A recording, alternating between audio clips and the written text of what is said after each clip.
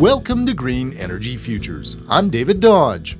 This week we're in Saskatoon to see the Temperance Street Passive House, what will be the first certified passive house in Saskatchewan. It's a very energy efficient building.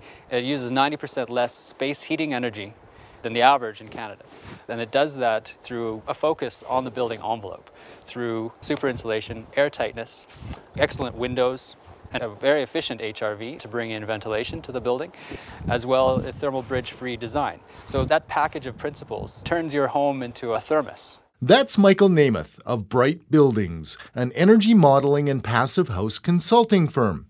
On this project, Namath is working with Robin Adair, owner of Green Builder, a Saskatoon construction company. And if you guess that a passive house has a lot of insulation in it, you'd be right, as Robin Adair explains.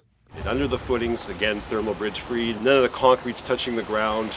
There's 12 inches of high density foam underneath the footings, underneath the floor slab, another 10 inches outside the foundation wall. So that's a lot. Yes, that's R40, or 10 inches of insulation on the outside of the foundation walls. At R60, the double walls are better insulated than most ceilings. The main walls are 14 inches on the outside, 2x4 on the inside, basically around 18 inches with all the elements involved in the wall, 18.5 inches deep. This is all capped off with R105 of blow-in insulation in the ceiling, the highest levels we've seen. This is all designed to reduce heating demand in the home by up to 90%. What we've done here is we've gone away from natural gas altogether. There's no fossil fuel coming to the building. We're using electrical energy, and we're going to supplement that and perhaps maybe produce all the electrical needs with PV solar. This home has no furnace. It gets 1/3 of its heat from passive solar energy streaming through the windows. The rest comes from a heat recovery ventilator, or HRV, and a pair of small electric heaters, as Namath explains. And so this is the HRV. It's bringing in ventilation air from outside, exhausting stale air, and in recovering heat from that stale air at 93% efficiency. So ventilation, it's doing a very good job of.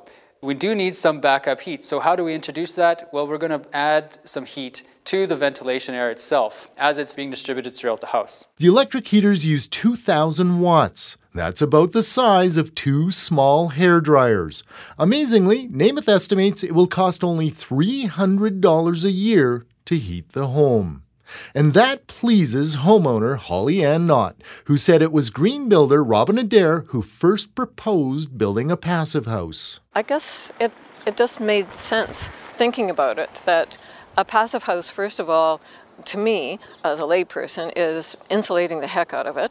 And so then you're starting with something that you're not constantly burning fuel. I always have these images of dollar bills just flying out the window. So, how do friends react? I tell my friends who say, "You're building a certified passive house, what is that?"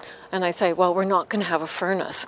And that really blows them away. The passive house is a model home made to order for a low-carbon future.